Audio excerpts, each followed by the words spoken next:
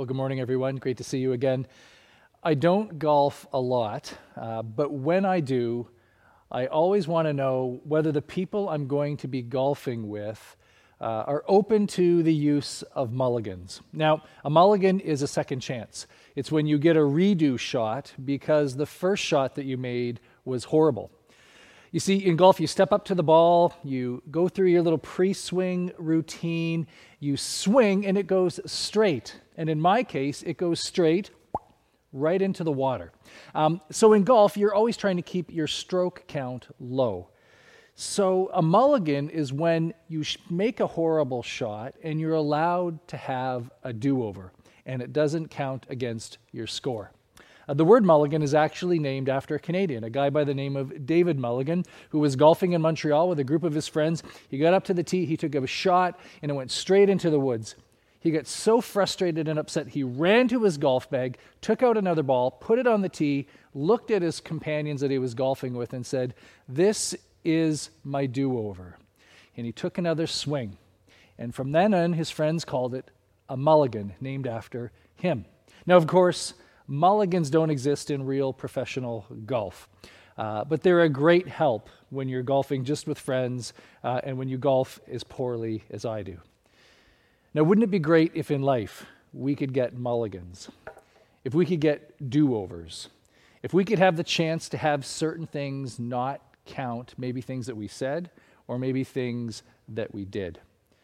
Well, we talked last week as we started this new series called Relationship Restart that life doesn't work that way, but the gift of each day is that we get a brand new start. We get a fresh opportunity to begin again. And when it comes to relationships, that is so important because we are all trying to grow and learn and become better as we relate to the people that we're in relationships with. And today I want to talk about a principle found in the New Testament in the book of James that challenges us to think about the way in which we use our words, the way in which we use our speech. Because if you're like me, probably the regrets that I have the most are in how I spoke to other people, in words that I used, ways that I responded that were so hurtful to people and that did kind of damage even beyond what I could have ever imagined. There's a proverb in Proverbs 12, verse 8 that is so true. It says this: "There is one whose rash words are like sword thrusts, but the tongue of the wise brings healing." And I don't need to tell you this. You have been on the receiving end of words that were hurtful and did damage to you and did damage to a relationship.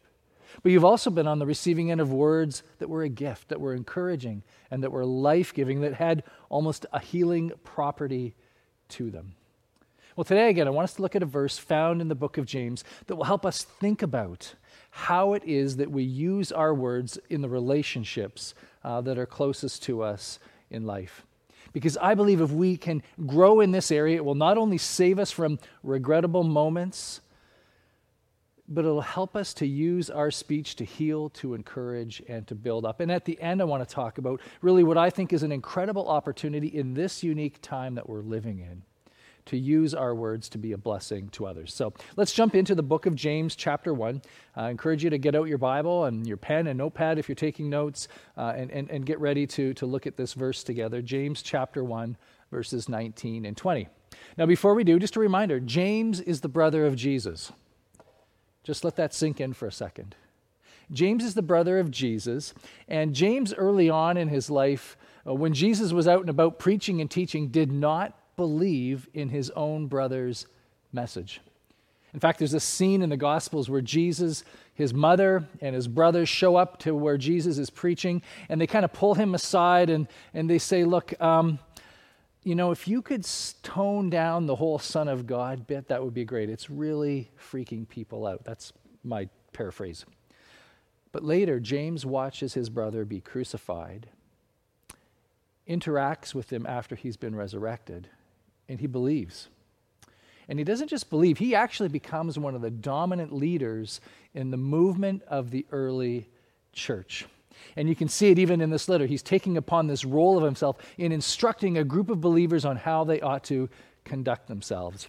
James chapter 1, verses 19 and 20. Let me just share it with you here today. He says, "My dear brothers and sisters, take note of this." In other words, this is really important. Write this down. "Everyone should be quick to listen, slow to speak, and slow to become angry. For a man's anger does not bring about the righteous life that God desires." Let's just take a few minutes and unpack these words for a second and talk a little bit about what's going on here. If it feels like you're kind of being brought into a conversation that's already been ongoing as we get into the book of James, you're right. Let me kind of give you the context of what James is dealing with in this church. Imagine for a second that the country of Greenland conquered Canada. And they came and they took all of our property. They took your property and they took my property away from us completely. And then they found some new people who were somewhat sympathetic to Greenland to look after and manage this property for them. And they divided it up and gave this small group of people large parcels of land. And they paid them really well to manage it. So the land that you and I owned, that had likely been in our family for generations, was now taken from us. And we got no money for it at all. And it was given to somebody else that lives in our community. And this person that now has our land has become instantly rich. And you and I have become instantly poor because it was land that we worked on. It's land that we farmed. It was our retirement plan. And now we have nothing. And here's where it gets complicated. The person that now owns our land goes to our church. And we see them every Sunday. And this was kind of the dynamic of what was going on in the congregation that James was writing to. You had these Christians who were sympathetic to Rome that had been given land stolen from other church members, and they lived together in the same congregations. Now, let's remember, when James writes these verses, he's not giving a workshop on how to say fewer stupid things or just how to use our speech. This, for James and for us, is a matter of discipleship. And paying attention to what comes out of our mouths is the work of a disciple. We have the Holy Spirit living in us who's working to redeem and to repair and to shape our lives. Therefore, how we speak, how we deal with our anger, should be of such great importance to us because it's of great importance to the Lord. Now, in these two short verses, James kind of talks about four things. He talks about listening, talks about speaking, he talks about anger, and he talks about righteousness. So let's jump in and look at a few things that he has to say. He starts off with a little bit of a word picture, saying that we should be quick to listen and slow to speak. The word here that he used to describe for being quick is also the word that's used in John's gospel. It's used to capture the story of Peter and John, running to view the empty tomb on the day of the resurrection. So these two disciples get the news that Jesus has been resurrected, and they rush towards the tomb to see it themselves. And John gets there first. He's the quickest. This is the same words that James uses in this passage. Be quick to listen. But the word that he uses to describe being slow to speak means literally to be late, to show up late. It's as if he's kind of giving us an image of your listening skills and your speaking skills are in a race. Let your listening skills be the fastest, and let your speaking skills be last. Let them show up late to the conversation. He wants us to picture this in our minds as we think about the conversations that we have with so many different people in the run of a day and how it impacts the way that we engage them. When you show up to a conversation, let your ears get there first. Let your mouth be late. Husbands, this advice could have saved us many nights sleeping on the couch. But James is not speaking to us just about what it means to be polite, that we should wait our turn. It's way more than that. Maybe you can picture being in a conversation with someone, and you are talking, and you're watching them, and they are not saying anything, but they are like revving their engines, and they are just waiting for you to be done so they can burn right over you with whatever it is that they want to say. Proverbs 18:2 says, "Fools find no pleasure in understanding, but delight in airing their own opinions. When James calls us to be quick to listen, he's not inviting us into just good manners. What he's saying here is that we must listen to people's words, but we also must understand what they are saying. James wants these believers who had deep disagreements to hear and understand each other. Because when we listen, we learn. Do I understand where you're coming from? Am I able to understand why it is that you feel this way? Am I hearing about your perspective and gaining appreciation for where you're coming from? Do I need to ask you some more questions so I can better hear you and really understand what it is that you're trying to say to me? And as Christians, this means entering into a conversation with the expectation that we have something to learn from the other person. Think about how much pain this could solve you when instead of jumping the gun and just speaking before we speak, or speaking before we think.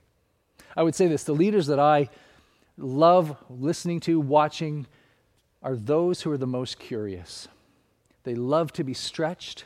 They love to be challenged. They know they can learn something from everyone, even people they disagree with. And let's be honest. The stereotype that lives in our culture of Christians today is people that refuse to listen, that never understand, and just want to be right. But James calls us to be good listeners who humbly assume that we may not know everything or understand everything, so we must listen before we speak. And maybe you've had this similar experience. You've got a friend. They've been a bit distant to you recently, and you've assumed that something is wrong, that you've done something wrong. And this is the story that you're telling yourself. This is the assumption that you're operating from. And so the next time you get together, thankfully your ears arrive on time, and thankfully your mouth arrives late, and you listen. And as you listen, your friend tells you about a difficult time that they've been going through. Some health challenges that they've been facing, some financial situations that have been causing great stress in their life that has caused them to pull back from everybody.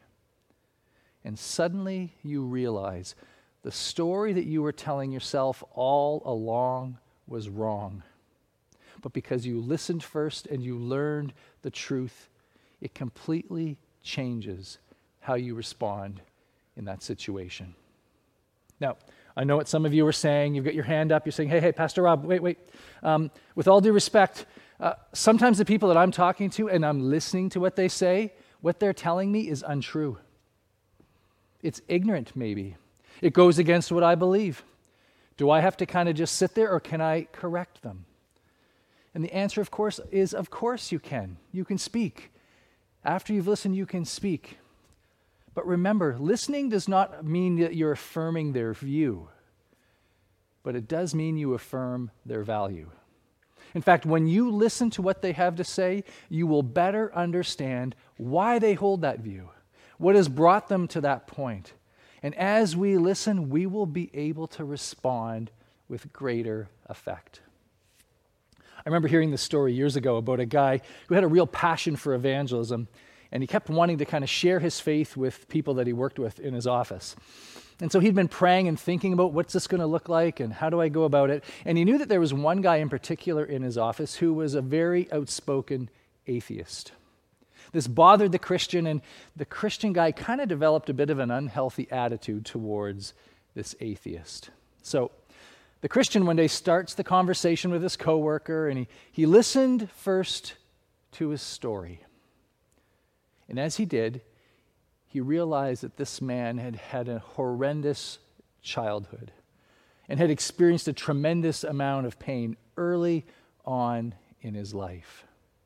That most of his life had been a series of difficulties and situations, and he came to hear from this guy that his belief that there is no God was his way of trying to make sense of a world that had been so difficult. How could life be so difficult if there's really a God? And because the Christian man was quick to listen and then slow to speak, when he finally did speak, He knew exactly how to speak to this man's pain and hurt and disappointments in life. Quick to listen, slow to speak. Now, in James' context, he talks about here that this is not just about kind of disagreements or different views on things, that there's a lot of anger related to these disagreements as well. How many of you would say, my best moment at work is when I just opened my mouth and spoke in anger to my coworkers? Anyone? Any parents out there said, my best parenting moment is when I responded immediately out of anger. I just opened my mouth and I let it fly. Probably not. When we speak in anger, we're speaking blindly. We've not heard the other person, so we do not know where they're coming from. We don't know how to direct our words thoughtfully. When we speak in anger, we speak selfishly. We're not trying to correct. We're not trying to be understood. We're simply trying to release a certain amount of emotion and get something off of our chest. And in verse 20, James makes what might be the understatement of the year. Anger does not bring about the righteous life. Has anybody encouraged you to be a stronger Christian by being angry with you? Probably not. For James, how we deal with our anger is a matter of discipleship. It's part of this working out our salvation in fear and trembling. As Christians, we're funny. We will not tolerate any kind of sexual sin, but we have allowed people to live angry, destructive, unrepentant lives for years, as if their anger is in no way connected to their discipleship and the work that Jesus wants to do in their lives. When we're angry, remember the words of Jesus, who said, out of the overflow of the heart, the mouth speaks. Meaning that if we want to be free from our anger, it's not just a matter of cleaning up our words or showing restraint. It's a matter of looking deeper and asking, Lord, why is it that I carry this anger in my heart? Are you finding that you're living with increased levels of anger these days? You're quicker to lose your temper. You're feeling more frustrated by more and more things. It's to be expected. Anger is one of the byproducts of grief, and we are all grieving so many losses right now. And anger looks different in different personalities. For some people, they slam doors, they holler, they raise their voice, they get it all out. Everybody knows when you're angry. Other people, we go inward. We stew, we brood, we retreat, we spit, and the grass dies. And as people who've been invited to walk each day with Jesus, we have someone with whom we can talk to. Someone whom we can open our hearts and our fears and our frustrations to, and allow him to work and heal that anger so it does not destroy our lives. It does not destroy the relationships that we have with the people that matter most to us, and so that we can experience the kind of peace and freedom that Jesus truly wants for people who live with great anger. Let me just make one more comment, because as I was going through this verse this week and just thinking about it and reflecting on it, this is not just about keeping us out of trouble and making us better people to get along with. I think this verse has so much potential as you and I wrestle with what does it look like to be a blessing to other people right now. As Christians who are trying to find ways to love and care people and share the gospel with people, I believe these words in James can be helpful in our efforts to be people who would listen. And after we've heard and understand, we have words that we can speak, and a life-giving word at that. As you listen to coworkers, as you listen to friends and neighbors, what are you hearing from them right now? Let me tell you what I'm hearing. They're tired. They're exhausted. They're frustrated. They're starting to realize that the season of pandemic that we're in is not going to be over anytime soon. Now, they may not say that exactly with their words, but if you listen, you will see that people are carrying this around with them everywhere. And what does someone that is carrying that around with them need to hear from us, the people of God, right now? Is it, well, it's the government's fault, they're so stupid? No. The last thing we should be doing is adding to people's angst. We have the words of life. And we have the privilege right now to speak to them, to encourage them, and to speak words of blessing to them. Someone said to me the other day, we were talking about something, and they just paused. They were so pastoral to me. They said, I was sharing a frustration, and they just simply said, yeah, this is feeling a bit long, isn't it? And as soon as they said that, I felt like my heart wanted to open, and all of this stuff wanted to come out and just share with them some of the challenges that I have been experiencing in my own life. When it comes our time to speak, let's speak words of life. I think about the power of just listening to someone share their burdens, their frustrations, all that they've got going on, and then being able to say to them after we've heard them speak, just to share our own story, like, you know, I have this thing I do each day where I get up and I just read through these passages of Scripture. I read through a psalm, and as I'm doing that, I'm reminded again that God loves me, He's here for me, and that He is going to see me through. I spend a few minutes talking with Him, and I feel as if He's giving me the energy and the strength I need for this day. What is it that we are going to say when we encounter people who are carrying heavy burdens? Let there be life-giving words. No one needs more angst in their life. So, church, we're living in this unique time. There's an incredible amount of topics that people are talking about, whether it's the U.S. election, COVID-19, justice issues, the church, finances, parenting, working from home, murder hornets, appropriate Zoom backgrounds. Did I miss anything? And as you find yourself in conversations with people, I plead with you as Christians to be quick to listen, to hear people, to hear their heart. Let them share what they're going through so we can better understand where they're coming from. Not that you have to agree with everything. And then do not add to their troubles, but instead give a life-giving word and point them to the hope to be found in Jesus. May our ears show up on time. May our mouths be late. Let us pray. Jesus, we thank you that you want to hear from us. That one of the gifts of prayer is that we get to enter into your presence and just cast our cares upon you. That we can pour out our hearts to you without needing it to make sense and without trying to organize our thoughts, Lord. You're pleased to hear from us. And that, Lord, as we share with you, you have a word to speak to us, a life-giving word. Father, may our hearts be open to receive it. May our hearts be filled with your words. And Lord, make us ever sensitive as we go about our days, interacting with friends and colleagues or family members, to make space to hear what other people are saying. And Lord, to take advantage of the opportunity that we have in those moments to speak a word of life into people's hearts, that they might know that you love and care for them. And we pray this in the name of Christ our Lord. Amen.